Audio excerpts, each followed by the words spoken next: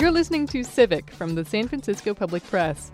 On this edition, we'll learn about how the city's mental health system serves, or doesn't, those it's meant to help. We'll also talk about Mental Health SF, a compromise struck between two proposals that would have competed on the March 2020 ballot. I think it would have split the vote. The mayor has a lot of political clout, and when the mayor puts on a ballot measure, you'll get votes out of that. And it's also confusing. Now that a deal has been reached, what action can we expect from City Hall on mental health? What we'll see is an increase in individuals accessing true services, accessing clinical services, getting medications that they can afford. The enactment of this will truly impact the quality of life of everybody in San Francisco itself. I'm Laura Wennes, and this is Civic.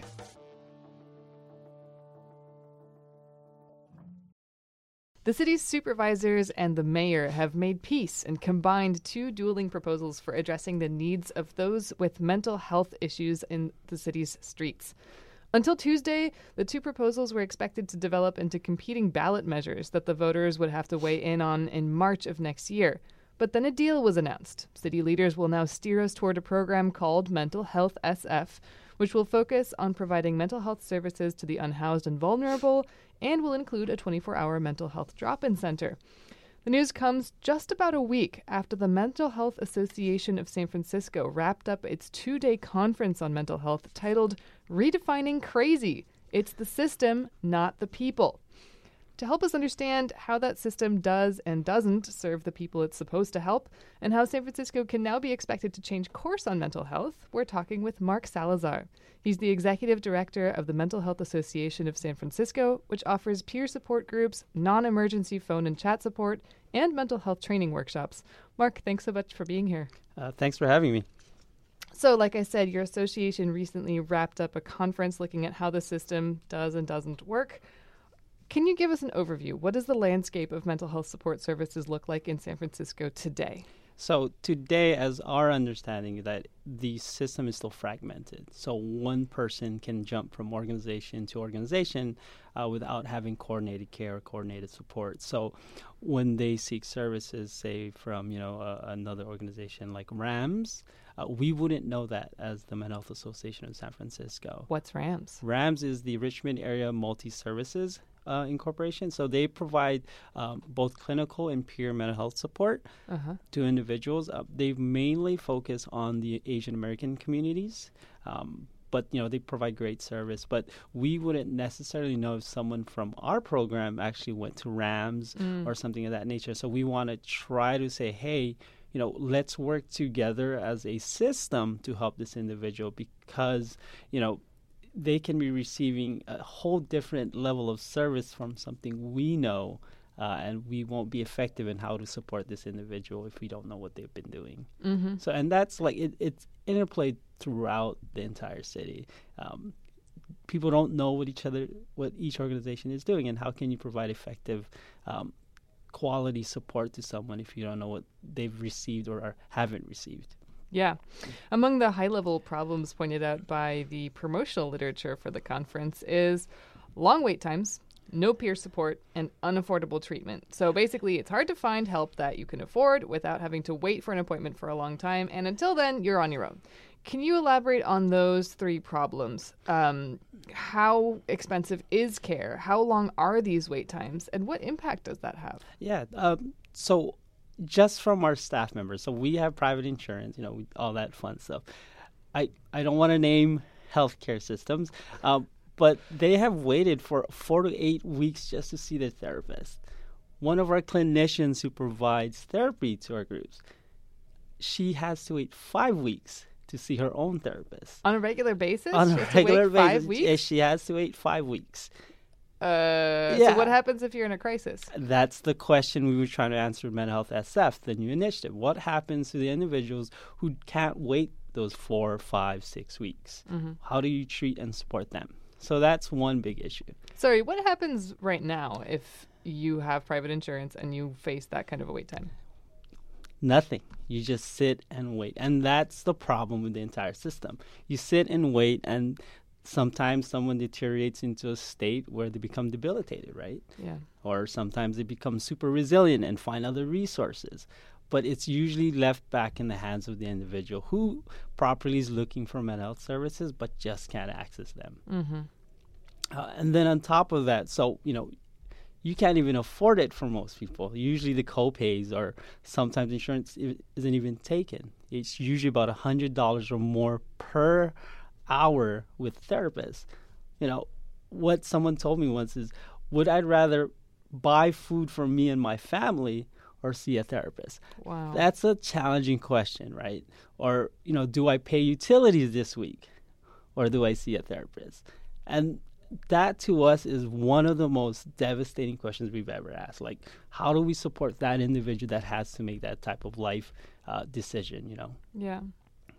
Well, one of the issues that you raise also is no peer support. Mental Health Association of San Francisco does provide peer support. Are you one of the few that do, or how difficult is it to get that peer support in the meantime? It's becoming mainstream to a degree, but it's still pretty difficult because there hasn't been a lot of clinical integration to it. So that means, a lot of the clinical treatment groups or treatment centers, they don't integrate peers within their model. But research has shown that having peers within the model actually is super helpful. It helps reduce readmissions to the hospital. It helps improve long-term mental health outcomes for individuals. And so having that as part of someone's care is actually beneficial, but that's really difficult within the health system itself. And peer support generally is free, right? Yeah, it's generally free, but we feel like it's valuable. Yeah. So we are advocating that peer support and peer services should be paid, because what the individuals are doing is a valuable service to the individual. It's helping not only them, but their families and the entire system, reducing costs and all that stuff. What are some situations that let's say, might be able to get support with through Mental Health SF, what are some situations I might be able to get support through from the Mental Health Association of San Francisco's peer programs? Yeah. So one of the basic things is, if you're not in crisis but are getting close to it, we encourage you to call our warm line. It's getting to 24/7. That's one of our mandates. And you can call them anytime you want for any reason. You don't have to be, you don't have to seek a very particular issue to call them. You can call them anytime you want for any purposes. Our goal is we strive to actually prevent you from going into crisis. So that's one. The other is one-on-one peer coaching. So if you feel like, you could do better with an individual coaching you through it, not necessarily being a therapist or anything, but just a peer to help kind of advocate for you or be emotionally supportive throughout your recovery or throughout a very particular process, we provide those services as well. And then we have support groups varying degrees on different topics, so that you can at least go within your own community and seek support from others going through the same situation. And one of the greatest things that we're known for, or what we've been known for, is our hoarding disorder programs. We provide that with, we provide a lot of peer support there, one-on-one peer support, drop-in support groups. We do trainings for both professionals, family members, and we lead clinical groups for individuals as well. So that actually has been part of a local study that's been a part of, that's been published into various publications that have kind of really reiterated the fact that peer support can actually be helpful. Oh, wow. So you were part of a clinical study? Yeah. So a few years ago, in partnership with UCSF, Dr. Carol Matthews, we studied the difference in outcomes between a clinician-led treatment group that's 16 weeks long versus a peer-led treatment group. It just repackaged CBT in a more layman's term version. What's CBT? For cognitive behavior therapy. Mm-hmm. And that's usually seen as the golden rule in treating hoarding disorder. Mm-hmm. So what we found is a writer by the name, or a peer by the name of Lee Shore, and an expert in hoarding, Dr. Randy Frost, they repackaged or rewrote CBT in a way where individuals at home can provide or go through the process themselves. What they did on top of that was create a clinical not clinical, but a community-based group where they use the same techniques in CBT, but led by peers. Within that study, it showed that peers can be as effective or sometimes more effective than the clinician. Wow. Do you have any idea why? So there's various elements to it. One of the primary reasons that we're pointing to is that when you talk to a peer, you're more engaged because you understand that that same individual has gone through the same thing as you. So a peer in this case is not just somebody who's in like your age or demographic, it's somebody who's been there. Yeah, who's been there, who has hoarding disorder themselves and are either, in recovery or on that same journey as you. I'm glad you bring up hoarding because it looked to me like there was quite a bit of emphasis at the conference on hoarding and cluttering behaviors. You yourself serve as the chair of the San Francisco Task Force on Hoarding. To my understanding, hoarding is a significant challenge, especially in San Francisco, because it's a behavior that can threaten somebody's housing situation. Is that right? And what should we understand about hoarding? Yeah, hoarding disorder affects so many things in an individual's life. So once an individual, say they're living in a rent-controlled home and they're discovered to have a lot of stuff in their home, their landlord can effectively say they violated the lease and essentially start an eviction process. And someone can't react like that because it doesn't take 3 days for someone to clean their home. It took years for them to accumulate stuff. Right. And expecting someone to change their behavior within 3 days is ludicrous to me. And so, when you begin that process and then the individual goes into a fight or flight mode, they don't know what to do. And one of the funniest things that we've seen is that landlords have placed eviction notices late Friday evening. Ugh. And that's what we say. That's the trick that they use. Friday evening, no advocacy group is open. No law group is open. So we've been purposeful in keeping staff members late Friday because we know that's when the landlords come in. And we developed a super bright pink flyer for this if somebody actually has received an eviction notice. So we share that within the task force, within the community. Just call this number. We have a dedicated staff member working on just hoarding disorder itself to support you, guide you through it, and all that fun stuff. Yeah, it doesn't really sound fun at all when you get an eviction notice. No, it does Friday not. night. It's Friday evening. What are you doing? Yeah. Somebody knocks on your door like, oh, you're getting an eviction notice. Yeah. Well, for something also that, is a problem that you might need help to deal with. I think it's worth noting that the Mental Health Association of San Francisco has a page dedicated to this. It has a couple of questions you can ask yourself to see if this is actually something you might struggle with. And I found it also really important that you list what you do and what you don't do. And one of the things you don't do is judge or criticize a person who's getting help. And you also don't touch or remove people's possessions. So what is the process like of starting to address this problem? So from our standpoint, when we say we don't judge, we really don't, because everybody has their own issues no matter what it is. And you wouldn't judge someone for having a broken leg. You wouldn't judge someone for having cancer. So why would you judge someone for having a mental health issue? And that's how we approach it. You can't create trust and a bond when you're just judging someone like, oh, you have so much stuff. Why would I ask you for help if you're going to judge everything I do? Because the relationship between an individual and their stuff is akin to we've used having children. It's a very sentimental, very emotional attachment to things. And it's not necessarily the things itself. It's just the emotional connection that they have with it. It could be a memory of someone. It could be sentimental and all that stuff. So being judgy about their things is you're placing judgment on them as the individual. So we equate it usually to physical illnesses. Like you don't do that to somebody. And why would they ask for help around that issue? Yeah, absolutely. You've been listening to Civic from the San Francisco Public Press. We'll return to this conversation with Mark Salazar, Executive Director of the Mental Health Association of San Francisco, in just a moment.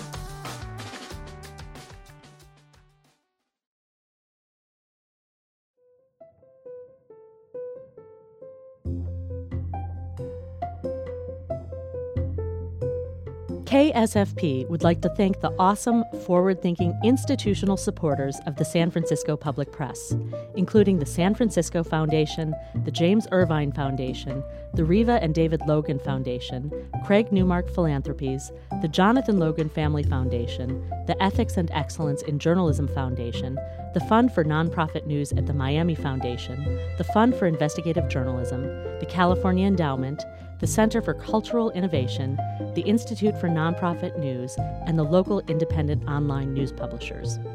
This is KSFP LP San Francisco, 102.5 FM.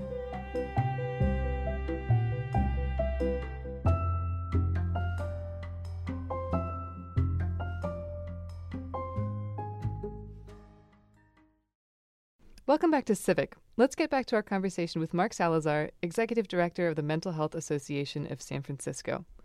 So let's get to the news. City officials have now worked out a deal to combine two mental health proposals. One was put forward by Supervisors Hillary Ronen and Matt Haney, and it was called Mental Health SF, which the new proposal now also has that as its name. And I should note also that Ronen was a speaker at your conference, so maybe there's more to talk about there. This proposal was designed to provide universal mental health care to all city residents. It included a 24-hour drop-in center with access to psychiatrists and medication for anyone who needed them, regardless of insurance, and a variety of other proposals. The other plan was by Mayor London Breed, and it was called Urgent Care SF. It focused care specifically on 4,000 homeless individuals struggling with both their mental health and or substance abuse. And now we have a combined plan. And that focuses more on homeless individuals and people on Medi-Cal and Healthy San Francisco, but it also includes the development of that 24-hour drop-in center. Instead of being a new building, it'll now be developed at the existing Behavioral Health Access Center on Howard Street. This new hybrid plan was introduced at yesterday's Board of Supervisors meeting, and now the city will embark on convening an 11-member working group to make recommendations to the board, to the mayor, the health department, about how to actually do this. Let's start big picture. What impact do you expect Mental Health SF as it stands now could have on the city? Yeah, I mean, Mental Health SF, SF's original goal was universal mental health access. And this is one of the only initiatives in the nation that actually tries to achieve that. Mm-hmm. It serves the homeless, the uninsured, the people on Medi-Cal, people on SF health.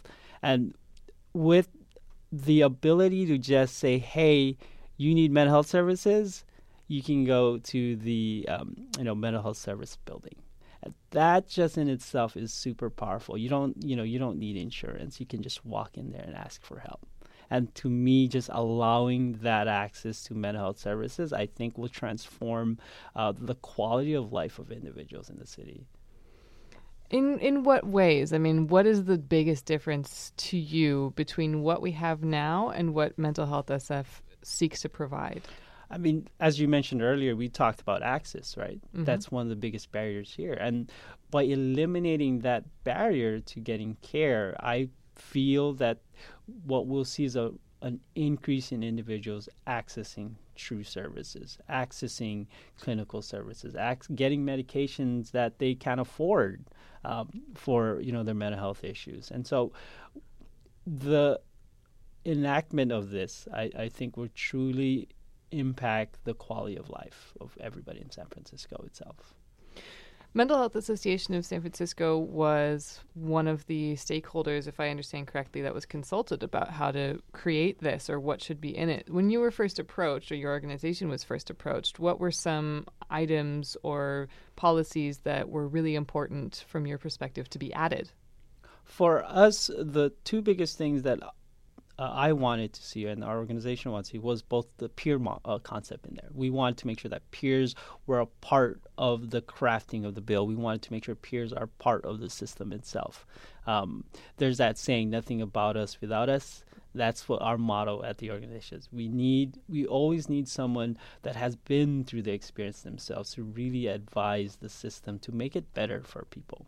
And the second thing was integration, like I was mentioning earlier. Everybody is kind of just doing their own thing without even truly talking to one another on how one particular person is doing.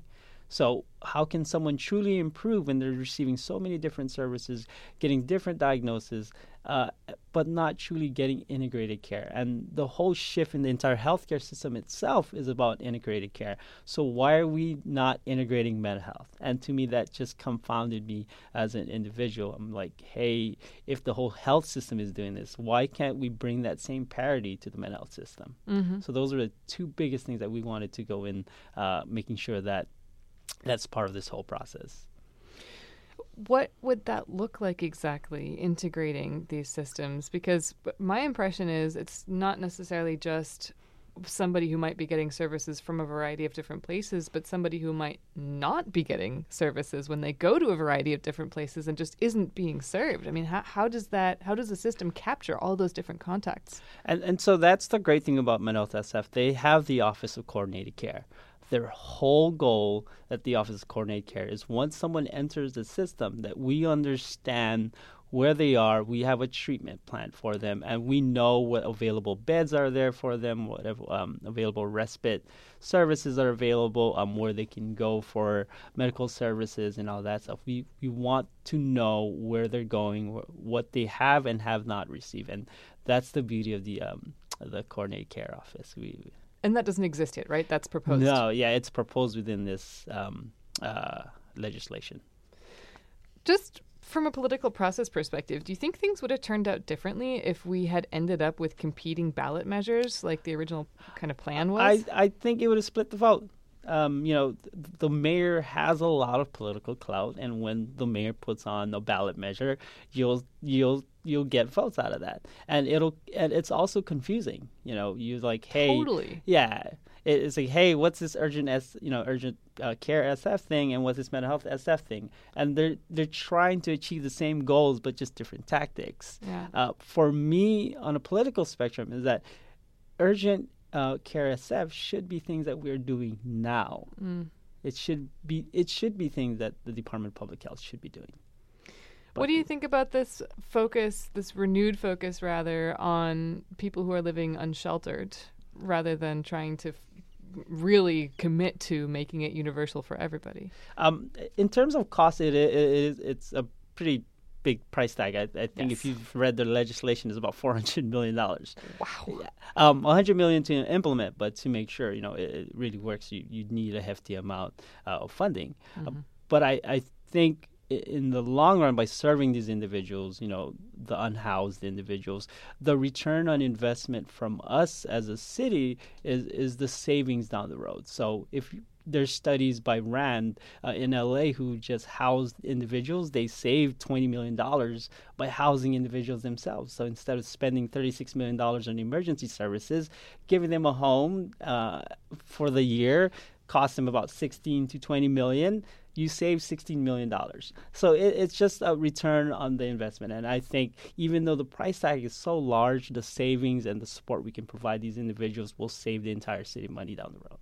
Yeah, I mean, Mayor London Breed even said as she was announcing this is going to be expensive. And part of the reason why is the city needs to hire new clinicians, outreach workers, case managers, implement a variety of reforms, build this new center. And she was urging supervisors to work with her on finding the funding for it. What's the city's track record like when it comes to investing in mental health? I mean, we currently spend, a huge amount of money on mental health itself. I think by reorganizing the system and getting funding with enough grassroots support, we think we can get the funding. So Prop C a few years ago that passed, that has integrated mental health services within supportive housing. So I think the supervisor, the mayor, I don't want to comment really on their dynamics, but I think with grassroots support from the stakeholders that were part of the process, we can actually get it passed if, whatever ballot measure that would be. When you say the city currently spends a huge amount, do you know how much? Not off the bat. I can't tell you exactly. I roughly, I think in the $300 million range, if I'm not mistaken. The focus of this program is supposed to be people with mental illness and or those who are struggling with substance abuse who live on the streets, like we were just talking about. But another aspect of it is to establish the Office of Insurance Accountability. This is going to be a city agency whose job is to advocate for insured people who aren't getting access to the mental health care that they're entitled to in a timely manner. For those of us who might not have duked it out with our insurance system when it comes to paying for care and getting it in a timely manner, we did touch on the timely manner part. But can you give some insight into what that process can be like and what impact having this insurance accountability office might have? Yeah. So our staff alone, like I mentioned, we have few staff members trying to get service. It took 4 to 6 weeks. It's exhausting. That, it creates extra stress on them. It's a burden just to have a conversation of why am I not seeing a therapist sooner than later. I think what I've said in the past is depression does not wait for you. Anxiety does not wait for your therapist. No mental health challenge waits for a therapist. So why should the same individual wait for that therapist? So that's been our case for that. Yeah, as far as getting insurance to actually pay for the care, what's that process like? It's like herding cats. It's so difficult. It's a challenge for us just to even get the reimbursement for it. One of our staff members, like I was mentioning, it took her 2 or 3 months just to get, just to make sure she gets reimbursed for it, or at least their health insurance paying for it. We're hoping with the Office of Insurance Accountability is that we have some teeth for the city attorney to say, hey, you're not living up to the laws of mental health parity. Mental health parity is to allow, to bring mental health services equal to the medical services that we have with insurance. If an insurance carrier is not providing that same level, then they are failing to meet parity. And so the city attorney then has the right on behalf of the client to advocate for that.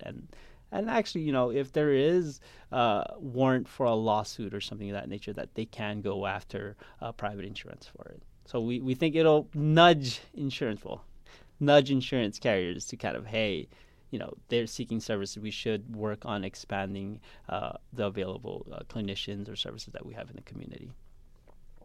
Do you know if through this new proposal, through the new mental health SF program, if I have insurance, but it doesn't cover mental health services, am I considered uninsured for the purposes of accessing mental health services, or am I considered insured? That I can't tell you exactly. It's a little more technical than of my understanding. If you have insurance, we expect that in mental health coverage is a part of that insurance. That's part of the mental health parity law. Okay, just checking. Yeah. I want to go back to this focus on people who are living with mental illness or substance abuse issues who are living on the streets. There's definitely a perception that mental illness is a problem disproportionately for people living on the streets. It might be more visible for somebody who isn't sheltered because they have nowhere to go if they're in crisis. Is that really warranted? What's the mental health of San Francisco residents overall like?